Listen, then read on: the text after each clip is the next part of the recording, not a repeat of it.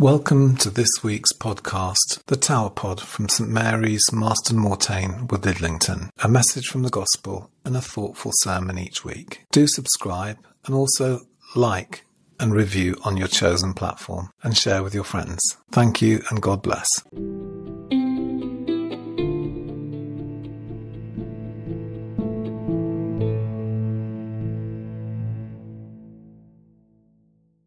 When they came to the place that is called the Skull, they crucified Jesus, there with the criminals, one on his right and one on his left.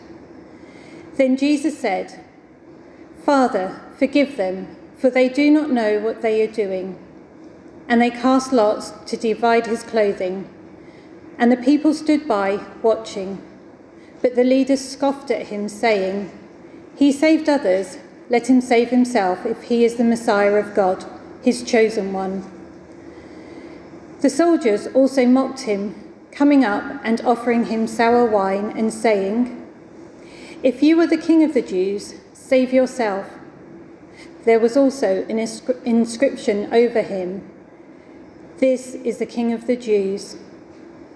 One of the criminals who were hanged there kept deriding him and saying, "Are you not the Messiah? Save yourself and us."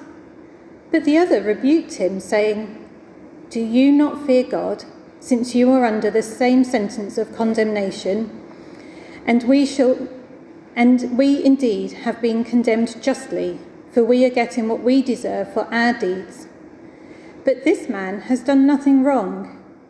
Then he said, "Jesus, remember me when you come into your kingdom." He replied, "Truly I tell you, today you will be with me in paradise." This is the gospel of the Lord. Praise to you. May the words of my mouth and the meditations of my heart be pleasing to you, Father God. Amen. When I lived in America, I attended a church that held a Christmas service in July. The first time I attended this service, the surprise of it took my breath away. What on earth was going on? There was no Advent build-up, there wasn't the hustle and bustle of a crib service, and there was no worry about the preparations for Christmas dinner. The service was a simple celebration of Jesus' birth. All the extra stuff had been stripped away. The service was beautiful. I asked Sue, the pastor who led the service, about this afterwards, and she explained that the birth of Jesus was probably a bit like the service that she had just led. Her service was significant only to those who attended church that day, but to everyone else, it was just another Sunday service.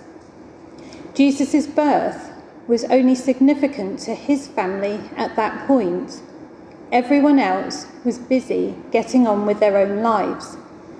They had no idea that this little baby, so helpless and ordinary looking, was going to change everything. For those of us that have accepted Jesus into our lives, his presence can be taken a little for granted, especially when things are going well. We may say our prayers, we may worship him, and we may do our very best to live the life we are called to, but we can forget how awesome he is. Today is Christ the King Sunday, a day that is set aside for us to remember the sovereignty of Jesus. It is in some ways a little like having Christmas in July, a day that is ordinary for those who do not know of its significance, but for those of us here today, it is a day to pause and let the majesty of Jesus really take our breath away. Today is also Safeguarding Sunday. When I first heard this, I was a little troubled. Could I do justice to both of these themes, or should I just choose one to focus on? Thankfully, God is good, and a way came forward to me as I looked at this week's readings. This morning's passage from Jeremiah opened with the line, "Woe to the shepherds who destroy and scatter the sheep of my pasture." This is a stern warning from God to the earthly kings. These bad shepherds have failed to attend to the needs of God's people who have been mistreated and driven away from him by a lack of proper care. God is serious. This is not good enough, and those who are responsible for this evil doing will be held accountable. God, who is ever faithful to his people, promises to send good shepherds who will care for his people so that they will no longer feel fear or become dismayed or lost. This is what safeguarding is all about. We, as Christians, are called by God to be good shepherds.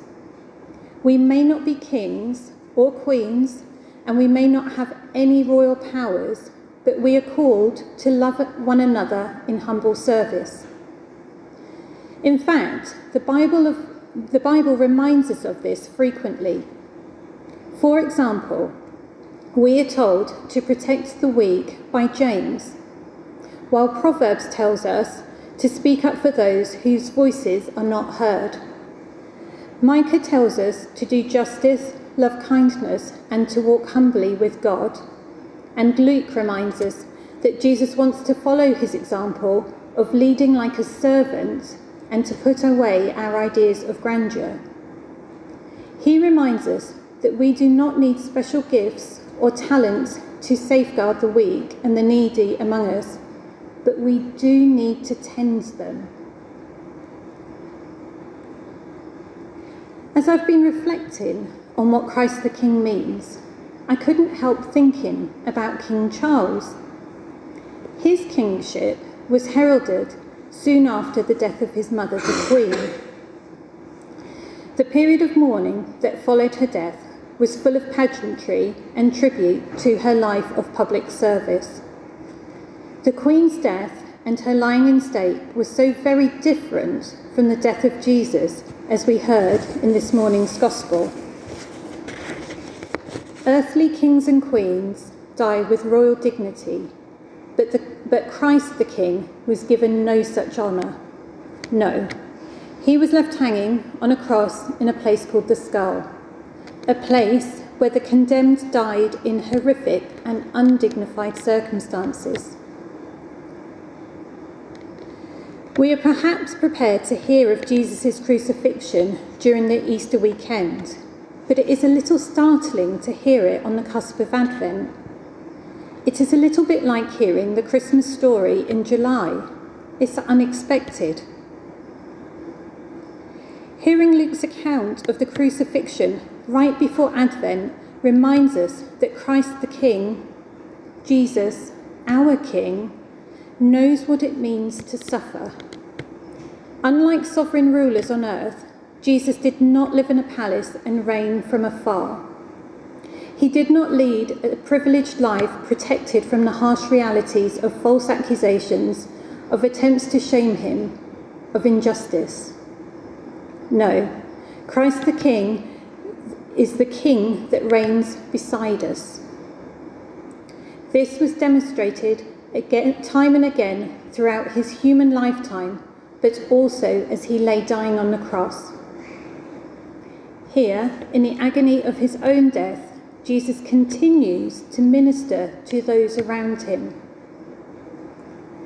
Jesus asks God for forgiveness of those who are torturing him. Father, forgive them, for they do not know what they are doing. This plea to God is an extraordinary act of love. How can these people not know what they are doing as they strip him of his clothes, as they mock him, as they crucify him?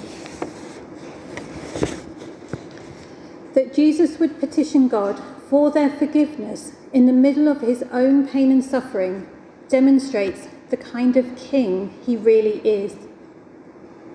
Death by crucifixion was designed to dehumanize those who were condemned to it. The very fact that it was ever invented highlights just how far humanity had fallen. I wonder if Jesus' words penetrated the hearts of those involved in his death. I guess we'll never know if they changed their ways, but we do know that God's mercy was available to them if they chose to accept it. Now, we don't know much about the men crucified alongside Jesus, except that they were criminals. I don't think it mattered too much to Jesus what their crimes were. What mattered to him was that they turned to him. And this is true for each one of us. We must keep turning back to Jesus each time we get things wrong and humbly ask for his forgiveness. God's mercy is always available to all of us. There are no exceptions. It is never too late to right the wrongs that we do. Nothing is too big or too small to warrant God's grace. And if you need convincing of this, just listen to the words of Jesus' reply when the man on the cross next to him asks to be remembered when Jesus comes into his kingdom. Truly I tell you, today you will be with me in paradise. Christ the King is not hidden away in some palace reigning on high. He is right next to us as we worry about the mistakes that we have made. He is right next to us as we wonder how we will cope with the rising costs. And he is right next to us as we feel scared or lonely or vulnerable or sick. Jesus loved as God loves. And we need to remember that when life seems too difficult or too cruel. The power that belongs to Christ the King is not found in his ability to command armies or in his ability to condemn a person to death. Jesus' power is found in the love that he has for us. Nobody is forgotten. Everybody matters. Through our baptism, Christ the King reigns in our hearts. We are the good shepherd that God promised to raise up and tend his flock. When we do this, we all play a vital role in safeguarding the vulnerable people that might otherwise be overlooked. Jesus showed us how to reach out and clothe the naked, to feed the hungry, to care for the widow, the orphan, and the prisoner. When we reach out and touch the unclean, the marginalised, and the sinner, we do so in the power of Jesus. Today is dedicated to Christ the King, and it is Safeguarding Sunday. It makes sense that these two themes go together, because when we draw close to the needy, we draw close to the kingdom that belongs to Christ. Amen.